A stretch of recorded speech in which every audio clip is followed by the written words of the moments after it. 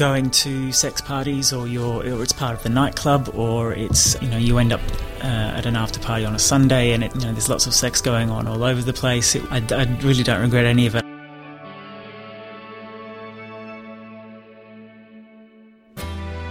That's Brett, a very dear friend of mine who I first met when he was just 19 years old.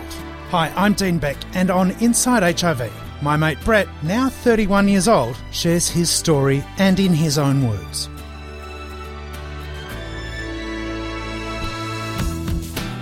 Welcome to Inside HIV, the podcast for positive people. Made possible thanks to the Victorian AIDS Council, VAC, working together, and Vive Healthcare, Positive Action Community Grants.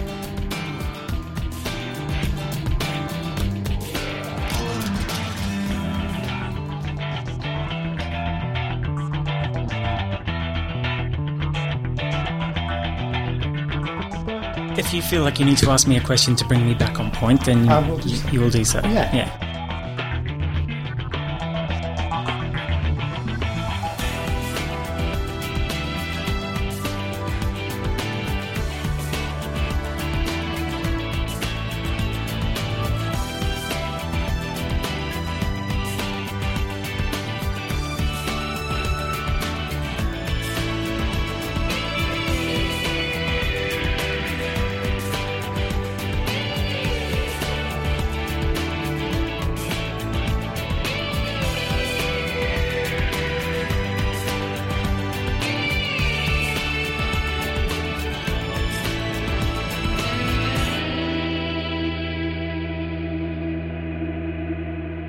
Well, my name's Brett. I'm 31 years old. I was born in Melbourne at the Royal Women's Hospital. As far as I know, I was adopted. So details around my birth are fairly sketchy, but I do know that I was born at the Royal Women's and spent 6 months in foster care. And then my adoptive parents adopted me and then obviously raised me. My mother couldn't have children, which is why they chose to adopt. Then shortly after adopting me, they fell pregnant with my younger brother. I've heard that's fairly common when the pressure's off on a woman to have children. They adopt, and then they often fall pregnant with their own child when the pressure's off. So I have a younger sibling who is their biological son. My relationship with my younger brother as a child was fairly typical. I was very unaware of my adoption in relation to him. I was always made aware by my parents that I was adopted, which again I think is what they recommend. But then I think when we hit puberty, obviously you sort of start to feel things a bit more acutely emotionally. Things started to change, and there were just your typical feelings of isolation perhaps, or if we were at family functions and relatives would say, oh, you have so-and-so's nose and you look exactly like your grandfather at this age. I would always feel not embarrassed, but I would feel very self-conscious about it. But of course, after you've sort of gone through your teenage years, that sort of all falls away, and I'm very happy to say that my brother and I are extremely close now. We get on like a house on fire. So, schooling was fairly unconventional for my brother and I. We were army brats. My father was in, obviously, the army, and we moved around fairly regularly as he was posted. So every 2 to 3 years or so. So we grew up Watsonia, Laverack, and then eventually Duntroon in Canberra. So that was fairly unusual from that sense. I coped very well with it. I enjoyed going to new schools, meeting new people. Enjoyed it very much. My younger brother didn't enjoy it so much at all. He found it being uprooted, not very good, and he was very shy. But I, conversely, really enjoyed moving around a lot. Eventually, in 1992, we settled in Melbourne when my father retired from the army. And we ended up going to a private school here in Melbourne for the rest of my schooling days, which included my primary school. The transition from primary school to high school was fairly seamless because I went to the same school. We had obviously an influx of new people arrive in Year 7, but a lot of the people you went to school with in primary school you continued on with at the same campus. It wasn't a problem at all, so it was fairly seamless. In Year 7, I thankfully met my best friend who had a similar surname to me, who was one name away from me in the roll call. So, of course, we were assigned lockers next to each other. And as luck would have it, we were the two gay boys in Year 7, so it couldn't have worked out better. He was on top on locker 125, and I was on the bottom on 124. So my sexuality developed at a fairly young age. I think people don't realise how young their sexuality actually develops. It developed well before puberty. I was always interested in sort of the male men, not in a sexual way, of course, but in a curiosity way, I guess. So by the time I hit Year 7, Year 8, I was well aware that not that I was gay. I don't think anyone at that stage, certainly not in my family, because it wasn't talked about, but there was just nil interest in women, and it seemed to be all interest in men. So I wasn't really sexually active as early as year 7 or Year 8, but certainly going on past Year 8 and Year 9, I sort of began to, you start to grow and change, and definitely began to be a bit more sexually active, and thoughts of men definitely were featuring in my sexuality, and just women didn't play a part at all. So I think that's when I began to realise that I think I was probably gay. So my relationship with my best friend wasn't sexual, actually. We had a brief fumble, only once, ironically at my dad's 50th birthday, and it never went any further than that. I think we just, I guess, we sort of realised we had a great deal of solidarity together, and we sort of identified our relationship very early on as compadres and brothers rather than partners. So we, I guess, explored being gay and growing up gay together at school, together, and shared our experiences that way. There was one more chap at school who was gay as well, so there were the three of us. All three of us were out at school. We didn't have any problems with that. I feel very lucky, and I would take my hats off to the staff at the school, at the private school that we went to. They were clearly aware of it. Looking back now, they would have been clearly aware of it, and they obviously had a guiding hand in making sure we weren't bullied in any way, I guess. And we certainly weren't bullied. Some teachers who took an active interest in subjects we were doing, and now that I look back on it, they were slightly more interested in what we were doing, and they did spend a lot of time with us rather than other students. And I would commend them, actually. You hear horror stories of children at school, saying they have just awful times in high school, but I couldn't fault my high school at all. It was fantastic.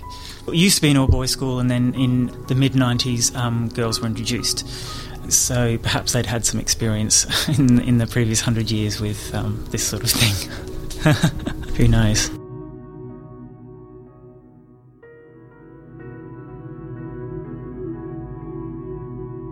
Religion featured very prominently in my upbringing, mainly because my father, when he left the army, became a Anglican minister, which is one of the reasons he left the army. So we grew up initially in the Pentecostal framework, the evangelical framework, so there was lots of trips to the evangelical sort of Hillsong type conventions. I remember going to one in Adelaide, and I do distinctly, when would this have been, perhaps Year 8 or Year 9, I do distinctly remember praying desperately, really praying very hard that God could make me not gay.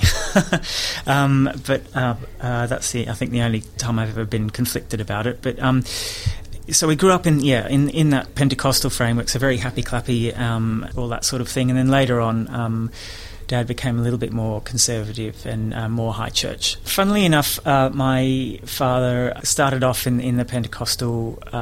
He's had his own journey, of course, that you can see from being in the army, going through. He left into the Pentecostal faith, and then due to I think he's extremely conservative, and when I say this, I make him sound a little bit like a misogynist, but he's not.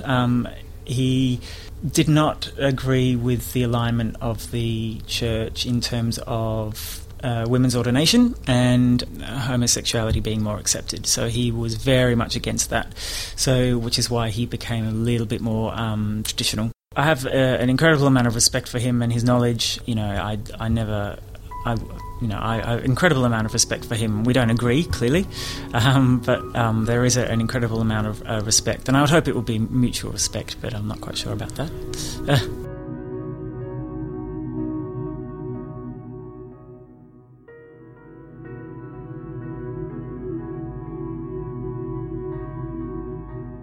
In regards to being out at school was a bit of a haven for me because my parents didn't really have much to do with the school, so I was able to be out at school and not out at home. And I think teachers were very aware of my home situation, probably more aware than I was. So maybe they were very careful not to, they were very careful to compartmentalise my life and make sure they were not made aware. I found school very much an outlet, so I was able to be out at school and not out at home. And I did not come out at home till I was at least 17, 18. When I came out, I think everyone has a similar experience. Your parents are well aware of it well before you are able to talk about it. Even if you're straight, your sexuality is an embarrassment to yourself. When Dad says, I think it's time to get you, a shaving kit or something like that, you immediately go red-faced. I think, regardless of whether you're gay or straight, everyone's a little bit embarrassed about their bodies. So parents are, no matter how green and unaware you think your parents are, they are always aware. So perhaps in about year 9, Mum just asked me straight out at the breakfast table, "Are you gay?"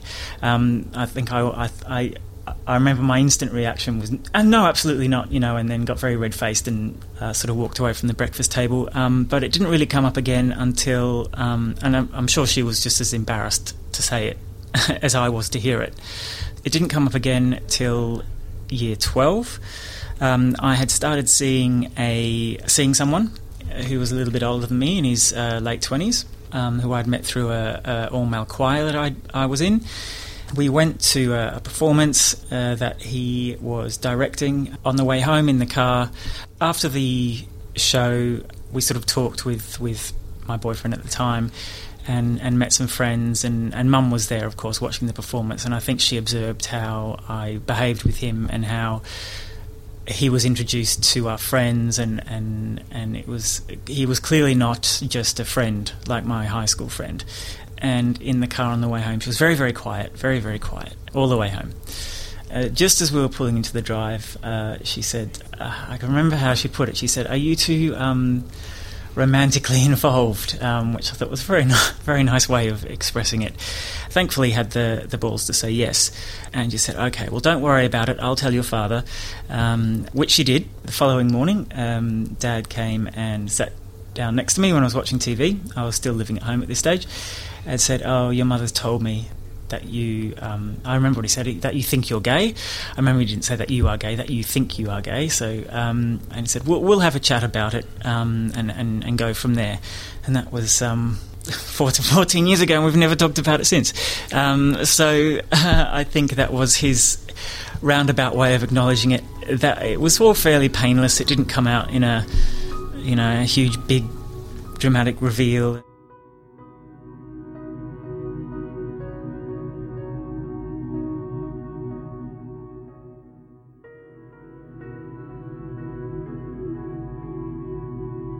The weight was slightly lifted off my shoulders. I felt, well, at least they know now I don't have to... I was still very secretive, my parents being very conservative from a religious point of view, and then on top of that, very English. I don't like to, rub anything in their faces. You don't want to sort of turn up at home in, sort of hot pants and a rainbow flag. It's fairly conservative at home, even for my brother who is straight, so I wouldn't call attention to it really, but it was off my mind, and that was that. Finishing high school was fine. Enjoyed school very much. Was sorry to leave. Me and my best friend, who I'd met in year 7, we ended up moving out together, getting a house together in Toorak, just your typical student house. I went on to Monash, as most of my other friends did, and did my first degree. It was just expected of you, particularly going to a private school. You're just expected to carry on and do your degree. It didn't have any bearing on my future employment, that first degree. But we went on into high school and then, into undergraduate studies and living out of home, which was a big release for me in terms of breaking out from underneath mum and dad and being able to then start exploring my sexuality and sort of going out. I guess you could say it's pretty typical. I broke up with my boyfriend. The newfound freedom, it was a freedom that I'd never experienced before. So it was not only newfound freedom, it was first found freedom. So it was really enlightening. I sort of fell in with two chaps a little bit older than me who were very experienced, and they sort of showed me a thing or two in the bedroom, and it was sort of a sexual awakening, and I didn't have much contact with my parents, so I started to enjoy your body more, and because of this complete release from, I guess, religion, conservatism, there was really no holes barred for me. So I guess I went from one extreme to being very sheltered and covered to the other extreme of very promiscuous and really enjoying my body and just, I did spend a bit of time overseas, but I didn't travel just yet. We stayed until I finished up at Monash. And then, all this time enjoying Melbourne, going out back when the market was still there and all that sort of thing. My best friend and I from high school, we thought that perhaps we were a little bit bored with Melbourne. So we then, I think, took a fairly normal step for a lot of gay boys, and that's we decided to go to Sydney, because that's like the mecca for Australian gay boys. So we moved up to Sydney. We got a flat in Centennial Park, then proceeded, I would have been in my early 20s at this stage, 22 actually, that's right, because my 21st birthday was my last one in Melbourne. So then 21, 22 we moved to Sydney, really started to party very hard. You see Mardi Gras as a child on television. It just seemed to be that's where, as a gay guy, you want to go. Like if you're in America, the gay guys you in a small town, you want to gravitate to New York. It seems to be where you feel included, where you can get a little bit lost in the crowd, perhaps, if you want to express yourself and really enjoy yourself and just get lost and caught up in the whole thing. I think Sydney, it seemed to be at the time, of course, was where it was just the next bigger step. So is where we headed. We didn't, me and my best friend, we didn't get jobs in our chosen fields that our degrees were in. We just got temp work, and we were in our early 20s, so we were just partying very hard, taking lots of drugs and having lots of sex. Well, I was anyway. I don't know about my best friend, but I was certainly. When I say take lots of drugs and have lots of sex on a weekend in Sydney, perhaps, in my early 20s, so this would be in the early 2000s, that would perhaps be starting on Friday with, I don't know, it's certainly not reflective of what we do now, but back in what they call it, the halcyon days, it would have been a bag of something on the Friday, a bit of something else to keep you going on the Saturday, then your big night on Saturday night, perhaps a recovery party on the Sunday. I remember in Sydney, recovery parties are a huge big thing. A dance party, of course, usually calling in sick on Monday, and then perhaps you might rock up to work on Tuesday. There was no focus on your career, of course. It was just temping work. It was all about the party and the fun, really. Sex was a constant backdrop, obviously, to the party. To anyone who's lived in Sydney and partied hard in Sydney, it's a constant backdrop. You're either going to sex parties, or it's part of the nightclub, or it's you end up at an after party on a Sunday, and it's there's lots of sex going on all over the place. It was I look back on the Sydney days with a great big smile on my face. I really don't regret any of it. I don't think I'd have the energy to do it now. I have to choose my moments. But I look back on them now, with a great deal of fondness. Couldn't repeat them, neither financially nor physically, because I really don't know I had the energy or the money, really. I'd be exhausted now. But It was really hedonistic. You definitely lived for the weekend rather than the other way around. After Sydney, I decided to travel overseas. Had gotten into a bit of a complicated relationship in Sydney. Everyone has one. And there were a few issues there. And partying, I think, had gotten a little bit out of control. For one reason or another, all roads pointed overseas, and I thought I really need to change my environment. I'd like to get out of here. So, of course, being English, I had an English passport. So I think 1 week had completely had enough, managed to scrape enough money together for a one-way ticket, and I think I had about $100 left over. Bought a one-way ticket, and within 3 weeks I had left and gone one way to the UK. And that was that.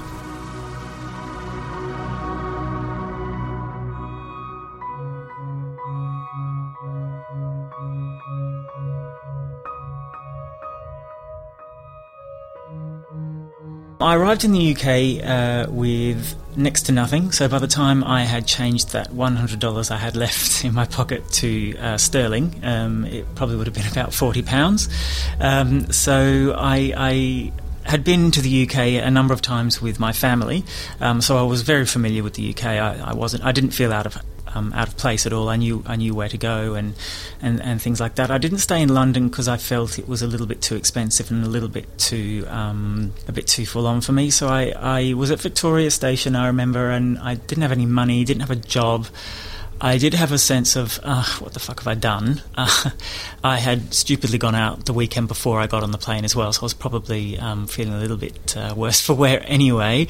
So I jumped on a train down to Brighton, which, for those of you who know, it's on the south coast. It's a little bit like what maybe perhaps St Kilda or Fitzroy is to Melbourne. It's where the arts communities sort of hang out. Big tattoo community, very alternative, very green. Everyone rides bicycles. It's all Whole Foods, all that sort of thing. So it's a little bit, the pace of life is a little bit easier, and it's on the coast as well, so I felt it was a little bit more relaxing. Jumped off the train and just checked in at a backpackers. Stayed there for a few days while I looked for work, which I managed to find, funnily enough, at the local sauna. So I went in, I said, look, I've just come from Australia, is there any work? And they said, yes, we do have work. So it was ideal for me, no responsibility, cash in hand, it worked well.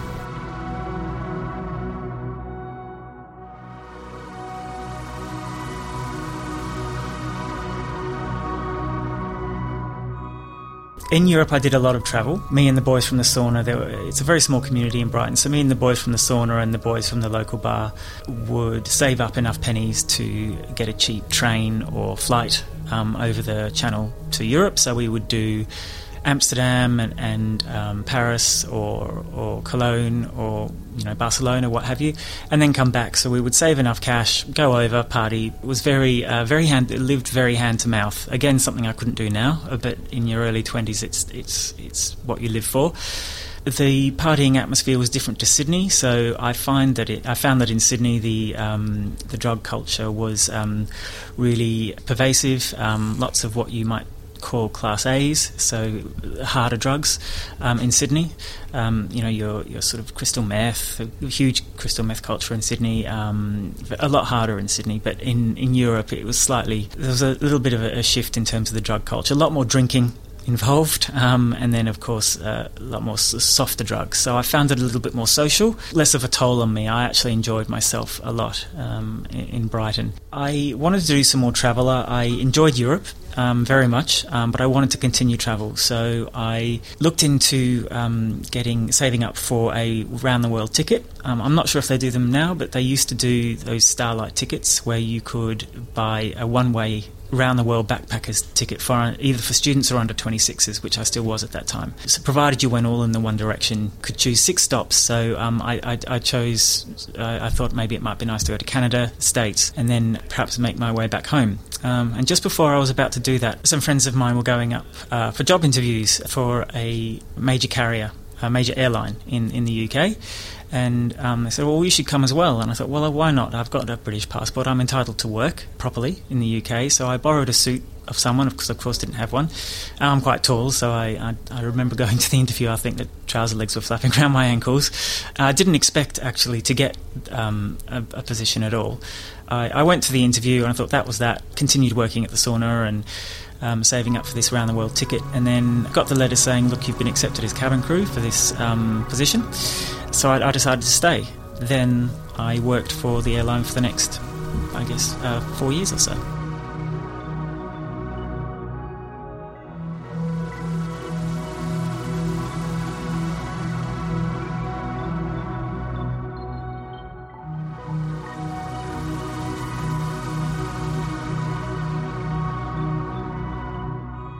Sex and working as cabin crew, I think, go hand in hand, particularly for men. There's a very funny picture of a female cabin crew and a male cabin crew with little speech bubbles.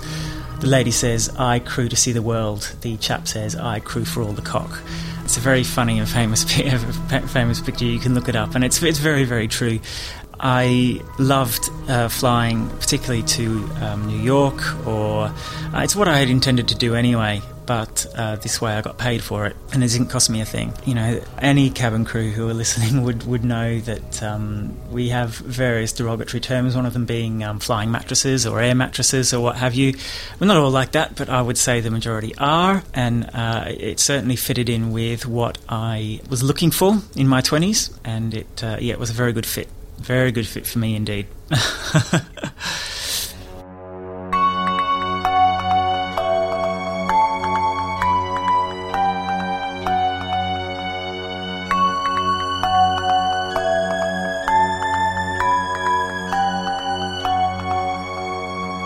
So we'll backtrack a little bit to my time in Sydney, because I missed an important moment. During that time, when I first arrived, I found out I was HIV positive. The news itself was not devastating to me, as opposed to other people who I had seen be diagnosed, and they took it very hard indeed. 23, I think, 22 or 23, there's a big question mark over exactly when I would have contracted it, because I wasn't getting regular testing. So I could possibly have contracted it in Melbourne and taken it up to Sydney with me, or I could have got it in Sydney. So I had gone to a hospital in Sydney for just a routine operation, and during that time the doctor, when I was recovering, she came in and she said, "Have you been for a blood test recently?" And I said, no, I haven't. And she said, "Well, I strongly recommend that you do," which I thought was a bit odd. So I went for a test then, and then of course got that news. Like I said, it never featured, it never really registered on a scale for me, because I was very lucky in Melbourne, socialising with people who were already living with HIV/AIDS, and they seemed to live very full, rich and very professional lives, and I saw them live their lives, and it never impacted them in any great way. Also, I am from a generation that was not exposed to the Grim Reaper, and I think the dark days of HIV/AIDS. I'm just speaking for myself here. It never really had the weight behind it that perhaps it would have done for people who are a bit older than me, who may see it a little bit more seriously, and obviously who would have lost loved ones and what have you. So I really saw it as something not very much a big deal. At 22 years of age, it was not really an issue for me. It didn't impact me at all. I don't really know how to explain it. I wasn't nonchalant, because after that I started going to doctor's appointments and getting checked regularly. But I think at 22 you definitely think you're invincible. And I kept going to repeated doctor's appointments, and my CD4 was always, it was over 1,000 consistently. In terms of seroconversion, I remember being out at the Peel, of all places, just before we went to Sydney, and I rarely get sick. I don't really get colds and that sort of thing, but I remember that night having to go and lie in the back of someone's car because I was sweating. I hadn't taken any chemicals or anything. It was just a night on the booze, and I just felt absolutely awful. I was sweating, shaking, aches everywhere. I said to my friend Kylie, I have to go and lie down in the back of the car. I feel absolutely awful. It lasted perhaps until the morning. Kylie drove me home. I went to bed. I woke up completely gone, and then got back on the road, back to work, and I never thought of it since. But in hindsight, I think to myself, do you know what, that it was a very unusual experience, and I'd never experienced anything like that before or since. So that's where I put my finger on it. That's where I think I seroconverted in Melbourne, but obviously didn't get tested, until years later in Sydney. Well, so now at 31, I've been living with HIV/AIDS for approaching 10 years. I must be due for my anniversary soon. It's been fairly non-eventful. I don't know whether I am unique from that point of view. I seem to be fairly resilient physically. I don't get colds very often. The only time it was an issue was when in the UK, maybe perhaps I think 5 years ago maybe, my CD4 dropped to that point where going on medication was required. I sort of spent a long time without the need for medication, so of course I thought I was invincible. I thought, I can lick this thing. I don't know what everyone's complaining about. This, it's not an issue at all. And then that was a bit of a blow because I thought, oh no, here we go. This is the beginning of the end. So I was put onto a tripler, which I am still on now. It's a combination of three antiretroviral drugs. I could not tell you what they are. That's really terrible. I really should know that. But they're like they're a little bit like multivitamin Centrum tablets. They're quite large, and you just take one a day. I don't work for Bristol Myers Squibb or a tripler, but I cannot sing their praises highly enough because I do know lots of people who have those big pill boxes at home, and they have to take them at morning and night with food, without food, and it's quite their pill load is just it's quite heavy and stressful for them. Sex as an HIV positive person in Melbourne today, I manage that. I'm not in a committed relationship, so casual sex is the name of the game at the moment, of course.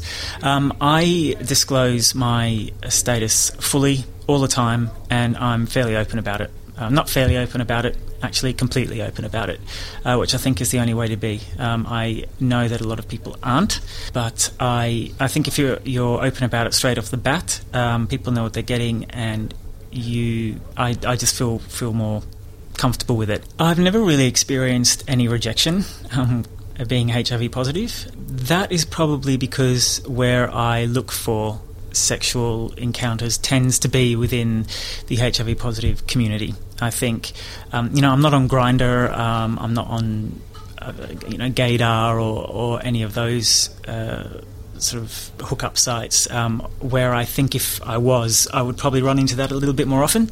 And I know people do. I mean, I've heard some awful stories of people being really gotten at and sort of had shreds ripped off them for being HIV positive. But thankfully, I have never experienced that, mainly because I tend to play or have sex really with only people who are also HIV positive, because it just takes away the complication.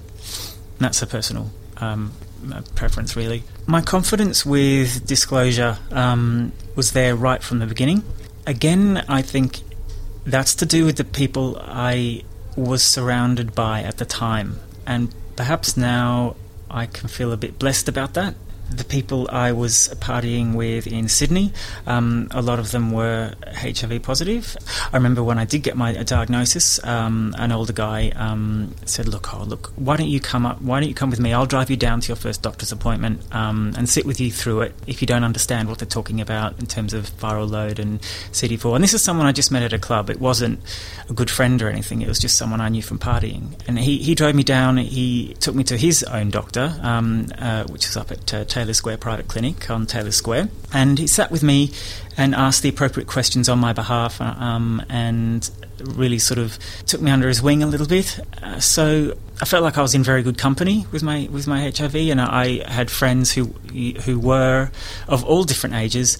So again, I feel lucky that being around those people gave me the confidence to not feel scared about disclosing. And I know a lot of people do feel scared about disclosing, and I know plenty of people who don't disclose at all because they've had really awful experiences. I think I'm famously confident about disclosing. Again, if friends of friends, if they find they have just been diagnosed, often I will say, look, give them my number. I'm very happy for them to call me. I can have a chat to them about it. It's just never really been an issue. HIV has not held me back whatsoever in any aspect of my life. It's been a slight adjustment. At 31, but still relatively young, I don't know. Maybe that will change in the next 10 years. But currently, for the last 10 years, it has not really affected me at all. It has affected some relationships. I was in a serodiscordant relationship for quite a while, which I was uncomfortable about, and I probably will not repeat. And I will probably, if I do have another relationship, it will be one where we're both on the same page. But apart from that issue, no, it's never been an issue. It's never been an issue with work. It's never been an issue professionally. It's been absolutely fine. But I know my story isn't common. I know people really have had a hard time. I've never needed the support of any HIV positive agencies. In terms of contact with these agencies, I have offered. I've done the other thing. I have offered my services in terms of volunteering, because I know my story is unique, and I've offered to work as a volunteer, particularly at the Sussex Beacon or other convalescent places for people who aren't as fortunate as I've been. Because you have that mentality of there, but for the grace of God, go I. It could have been very different for me. So I do have some contact with agencies, but it's from a point of view of helping out.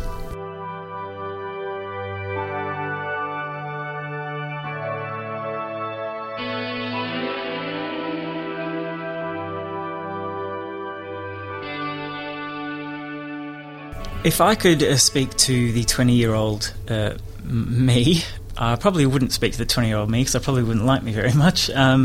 But to anyone at that age, currently, who is 20 and partying very hard, having lots of sex, whether it be protected, unprotected, under the influence or otherwise, I would say go for it. If that's what you want to do, if that's what makes you feel sexy, if that's what you're enjoying. But don't be naive. I think I may have been a little bit naive. But secondly, just take responsibility for what you're doing, and I guess own it if you choose to. It's completely up to you, but you need to perhaps add 15 years onto your life and think, where will this put me in 15 years' time? At 31, everyone sort of, I think, changes when they hit 30, so I think the party days every weekend party days are definitely behind me. I do like to, I think you refine your model of partying, so you get your process down to a fine art, so you know which weekends to party and which to not. You get the machine oiled very well. You have your process. So I will still party when the occasion arises, but it's normally planned and worked into my month or something like that. And then of course the shift has been changed to my career now, and I'm back at school studying a different degree now, which is a world away from my first one. But I wouldn't change the last 10 years for anything, everything, including my diagnosis, including all the mischief I got up to at 20 in my early 20s. I wouldn't swap that for anything. And some people might say there were mistakes made, and I would definitely agree. But on the whole, I kind of look at it with a giggle and a smile. Definitely. I'm sharing my story today because I do know that some people can get a bit down about their status. I know it's not friendly out there. It's not friendly at all. But your attitude to life, it can be a positive one if you want it to be. You don't have to be secretive about it. You can be open about it. And I think the more open you are about it, I mean, it sounds like a cliche, the more true you are to yourself. It really does take a load off. And I am just here to say that it's never been an issue for me, and I enjoy every aspect of my life, even living with HIV. Yeah, it's never been an issue, and I'd just like people to know that.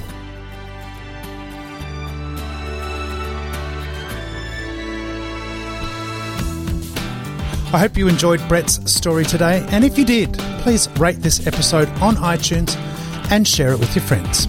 Subscribe to the program too, so that you will be the first to know when a new episode is posted. I'm Dean Beck. Stay positive.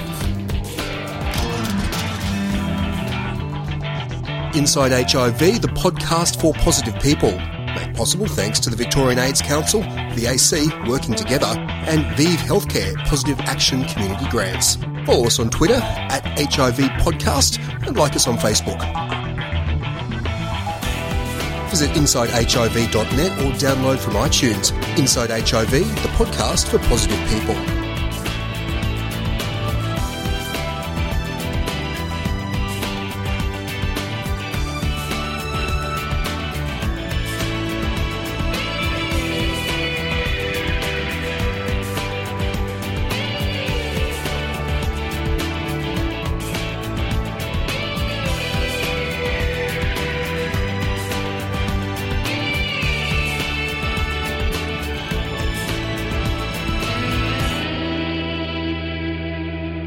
We're done. Are we done? Did that cover everything?